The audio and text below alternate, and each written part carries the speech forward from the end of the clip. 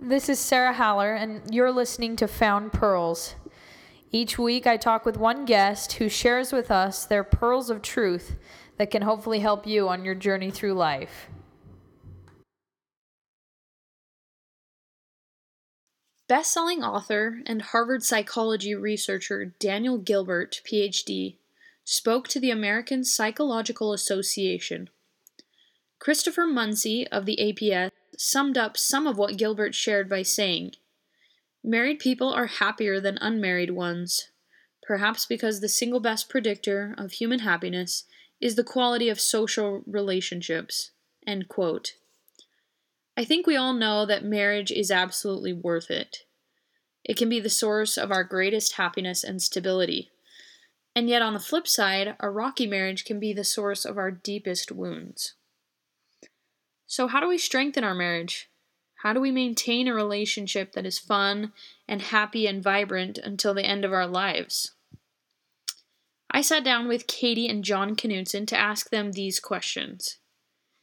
Katie is my older sister of 8 years, and if you know the Knutsons, you know that there's just something about them that feels together.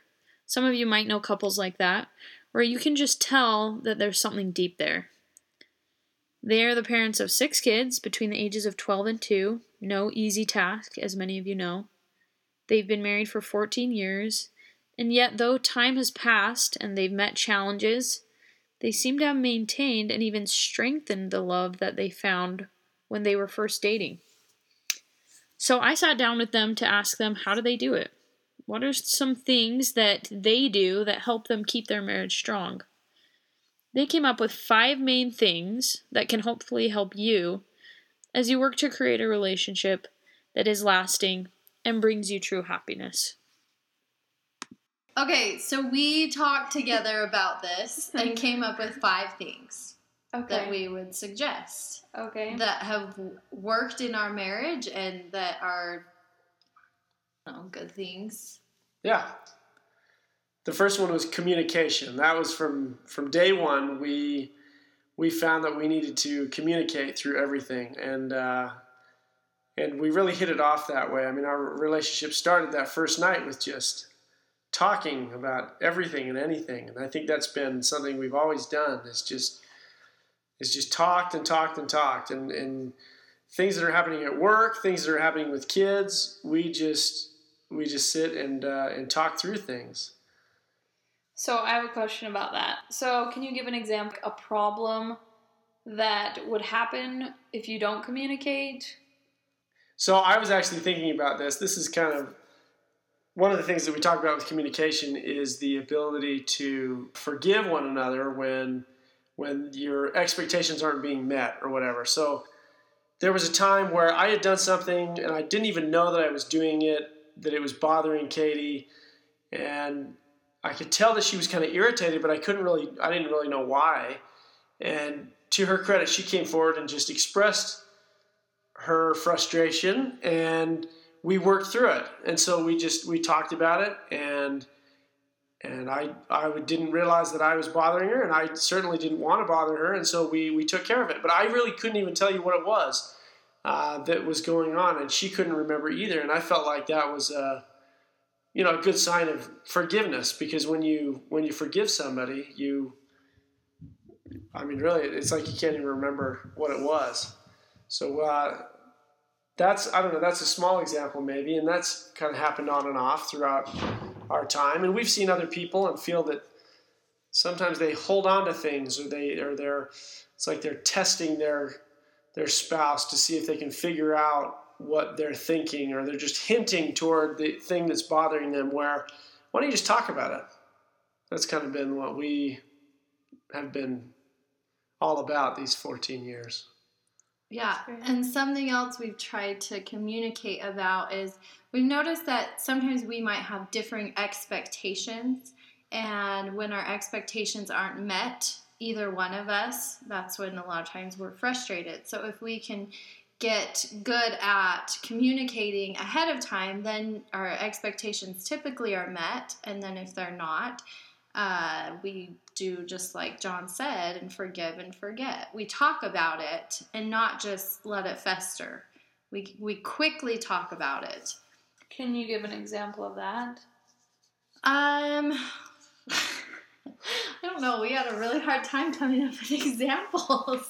Yeah. But you talk about like expectations, and I'm just trying to understand. Okay, expectations of like even simple things like what our weekend is going to look like, as far as like a Saturday. He has tasks he needs to do and I have tasks I need to do, and we want to go do something fun with our kids.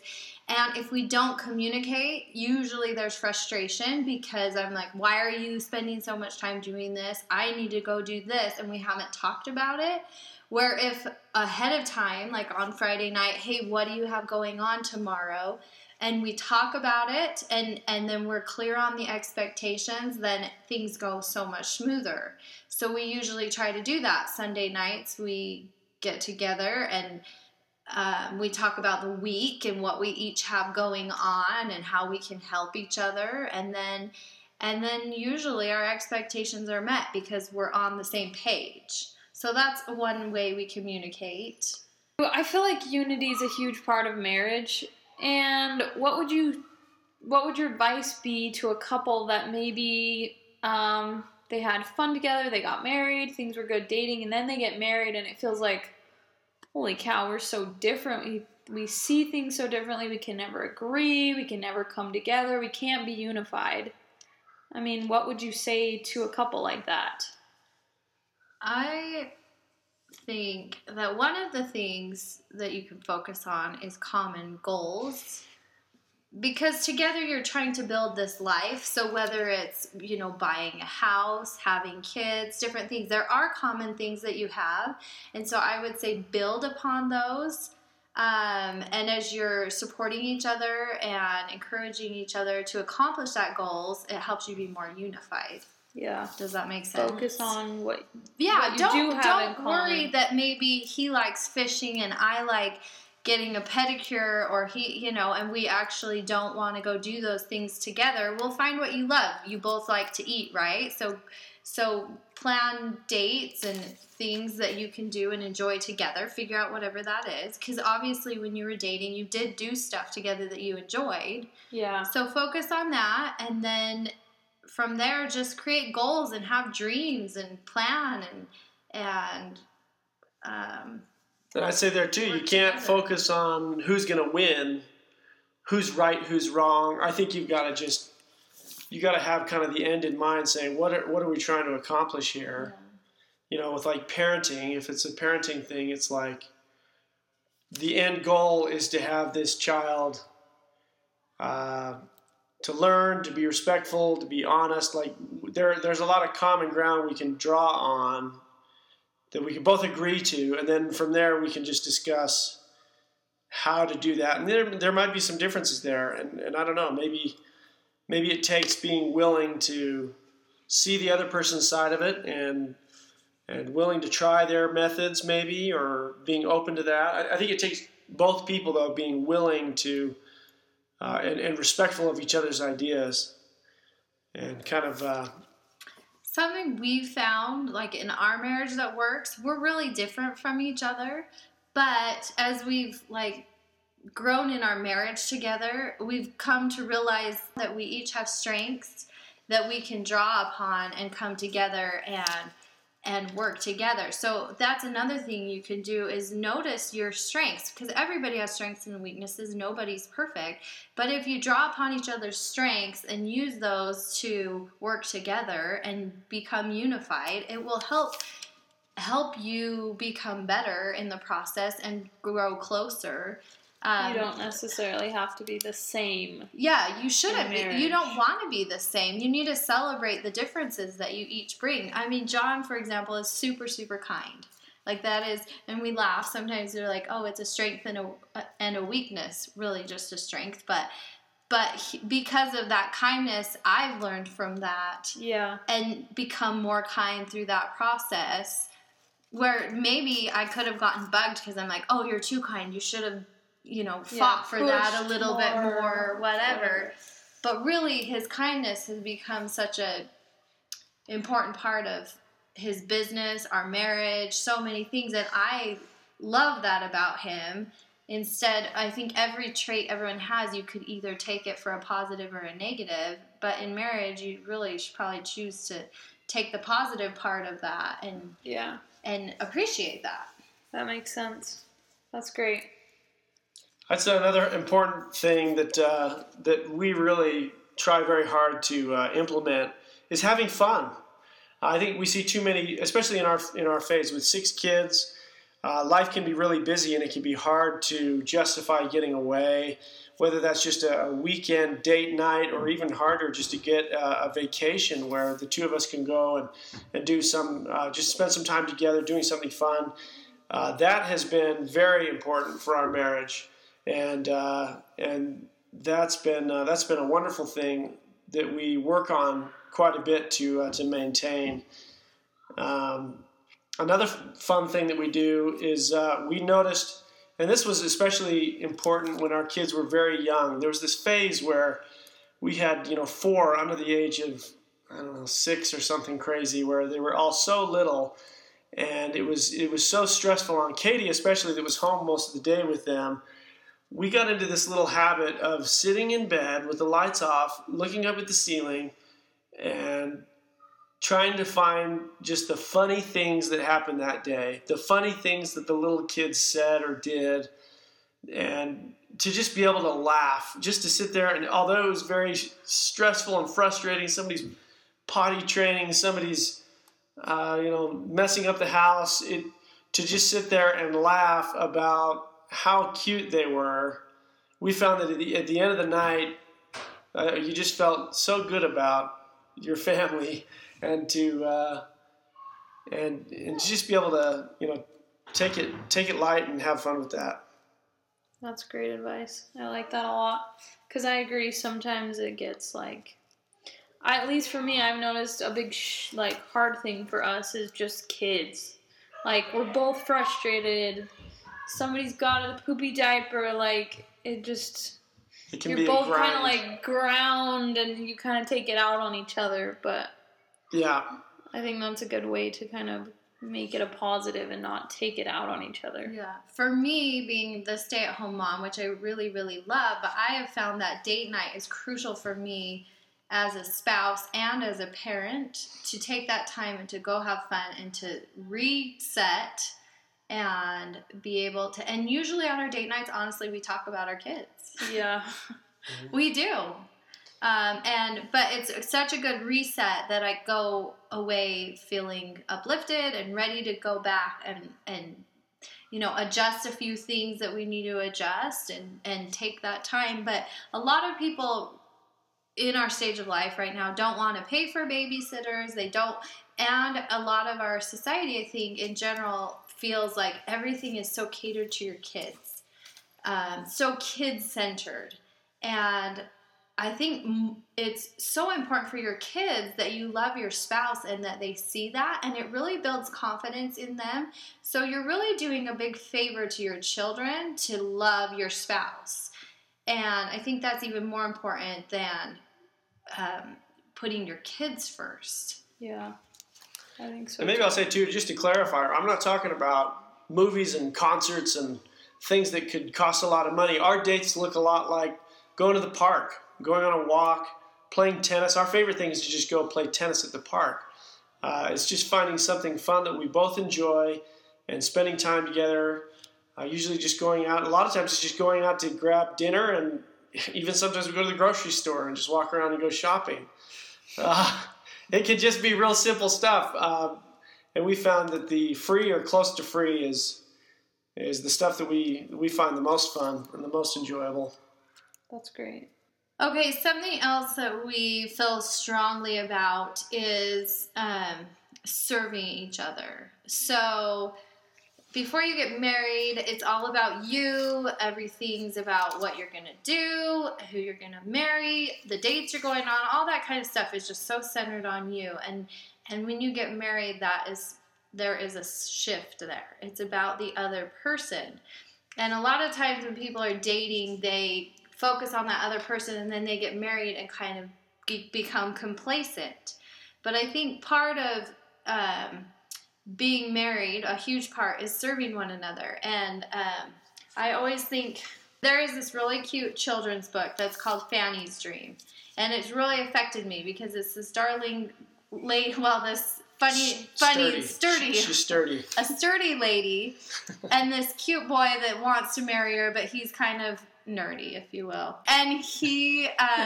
Just a farm boy. He just sees the good in Fanny, and he asks her to marry her, but she wants to marry a prince.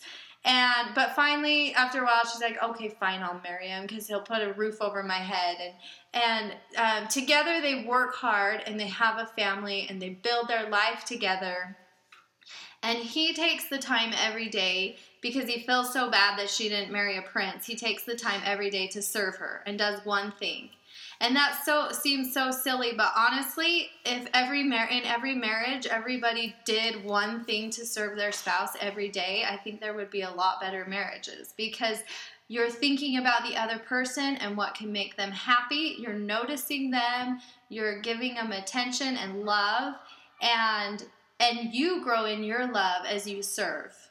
And so I think that that's a good lesson. And that's something that we both, not even consciously try to do, but I think it's just become a habit of what we do. But I love to make dinner for John because he loves it. And I know that it's important for him to come home from work and have a family dinner and kind of have that time together. That's a really big deal to me and to him, but he really appreciates a home-cooked meal. So to me, that's a way for me to serve him and show him my love. I like that. I was just going to say, that reminds me of our mom. She told me a story about when she was young, she saw a friend's mom make a lunch, like this immaculate lunch on the table for her spouse. And mom's initial reaction was like, what the heck? He's like making her be a servant or something? Like, this is so weird. And yet she realized that that friend's mom was doing that because she loved her husband so much. And it wasn't an expectation. It was just a way to say, I love you. And as a result, they had just like a strong marriage. So I think that's really, really true what you're saying. So I'll borrow from Stephen Covey's 7 Habits. He talks about how the word love, is actually a verb. That really resonated with me and what we were talking about, just because it, the anecdote is that somebody comes to him and says, I've fallen out of love with my spouse. What do I do? And he said, well, love her. And he said, no, you didn't hear me. I don't love her anymore. There's no more love. And he said, well, you need to love her. And he was so frustrated because he just didn't understand what he was saying. And finally he had to explain to him, no, you need to love her, the verb love. If you start with the verb love, the feeling of love is what will follow. So it's not about falling in love. It's not like this incident that occurs almost like an accident. This is something that a feeling of love can be rekindled or strengthened by serving love. And I can say that's definitely true. I come home and that's been my focus, is just what can I do to help Katie? What can I do to help the kids? How can I serve them? Because I've learned how to enjoy a life of serving my family. And so what I do for fun is I get to come home and interact with my wife and my kids, and that is the best thing I can think of. That's what I love to do now. So so that feeling of love has really enveloped my heart as I have focused more and more on serving them and helping out and getting things done and being unified. I see that a lot in couples, that they sometimes try to each kind of have their thing, and it seems like they're kind of almost trying to be even with each other. Well, if you're going to go do that, then I'm going to go do this. And since you had a girls' night out, well, now I'm going to have a guys' night out. I think that's very unhealthy. I don't like the keeping score kind of mentality on that. If Katie goes out with some friends at night to go grab some dessert or something, I'm not thinking to myself, okay, now what am I going to do so that I can be even? Yeah. We're unified, and I recognize that sometimes I'm doing fun things, and sometimes she's doing fun things, but we're not keeping score and trying to be even.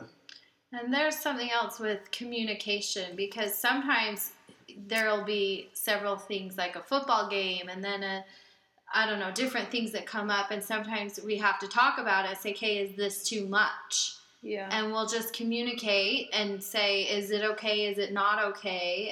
And is it a burden on our family or our marriage? And we'll talk about it. And sometimes it's totally fine. And other times it's like, no, I need you right now. Yeah. And so that's where we continue to communicate. Yeah. So that we make sure we're on the same page and not just frustrated with each other without talking about it. So what if you are in your marriage and you can tell that things are not going well and you just feel like my spouse is not on board? You just can't find a way to even fix things together? Like, what would be your advice to somebody like that? One, I would probably listen first. So ask them questions rather than coming in with like, I'm going to tell them I'm going to tell you to do this and this and this and why you're not doing that. Because I think with every person, the way they act is because something they're not feeling fulfilled in some way. And so if you go in asking questions to them and just listening and trying to find out, we've done this with our kids a lot. There's certain times they act certain ways and we're just like, why are you acting this way? I have no idea what to do. But if we stop and go in and just start asking them questions about how they feel, what's going on, and really start to dig deeper, you can get to the root of the problem and then address it and help them. If your spouse isn't willing to talk about things, then I would probably say the serving thing. To find think about their favorite things and start serving them and showing them that love, even if it's hard for you. And even if they don't reciprocate. And even if they don't reciprocate, do it without expecting anything back. But just do it to show them that you love them. And I think over time it will help heal because they'll realize that you're on their side. Because it's probably been that you've had so much conflict that they have their guard up. They've put up these barriers, but through love and service and that kindness, I think those barriers can be broken down if you're willing to be patient and not have expectations of how they're going to treat you back right away. That's good. I like that. And maybe I'll just, if we can go a little, get a little religious here, I think that one of the things that, another thing that we thought about is involving Christ in our relationship. We make it a habit from the very beginning. We have a wonderful track record of going to the temple every single month, and that's to go there and to think about the covenants that we've made to each other, but as well the covenants and promises that we've made to our Savior Jesus Christ. That brings us together. And I've seen the diagram sometimes of a triangle where Christ is at the top, and the two of you as spouses are on either end of that other triangle at the base. And as you get closer to Christ, those points grow closer together. And I think that if you are spiritually trying to be close with the Savior and reading the Scriptures and saying your prayers and making covenants and promises to Him, that as you do that and honor those things and live your life in such a way that's close to the Savior, it will, I think an automatic thing that happens is that you are drawn closer to your spouse. We've seen that so many times, and I think that's been a foundation piece for us, just to be able to be unified in our worship and in our feelings toward Him and in the ways that we can serve Him and help Him. And then in the process, one of the byproducts is that we get closer and love each other that much deeper. And something along those lines, I think, is praying for your spouse by name. That's really simple, but I think it's really effective because as you pray for them by name and pray for their needs and care about what they care about, I think you start to think of them more and care about them more. And that's a natural byproduct of praying for somebody. And so I think that's an important element, praying together, but even your individual prayers, praying for your spouse. And also, I was just thinking about that, but being interested in what they're interested in, that doesn't mean you have to go be obsessed like they are with whatever they are, or be like totally involved, but being willing to listen to them and care about it. I think about you, Sarah, and how Mitchell loves the jazz, and you couldn't care less about the jazz, but now you do because you've chosen to be interested in it because he's interested in it. Yeah. That doesn't mean you're following all the stats and know everything about everything, but you care enough about Mitchell that you're willing to ask him questions and be excited about the jazz for him and things like that. Yeah. And that's an important thing too. I agree. Because when your spouse does it for you, it's like, it means a lot to be able to talk about something you like. Yeah, and know that they'll care because you care. Yeah. I agree with that. So I'll say too, all of this is just kind of our opinion. This is just our relationship.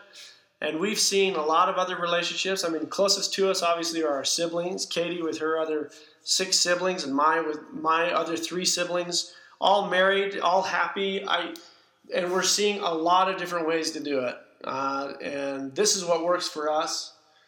And I don't know that this has to be the exact way that everybody is, because I think there's a lot of other couples that function differently, maybe even complete opposites of some of the stuff we do, but for us, it's what has worked and continues to work. That wraps up our discussion with Katie and John Knutson. Huge thanks to them for taking their time to share that with us. I know for me, after listening to that, I went home and I felt like there are some things that I want to do better. So thank you so much to both of you.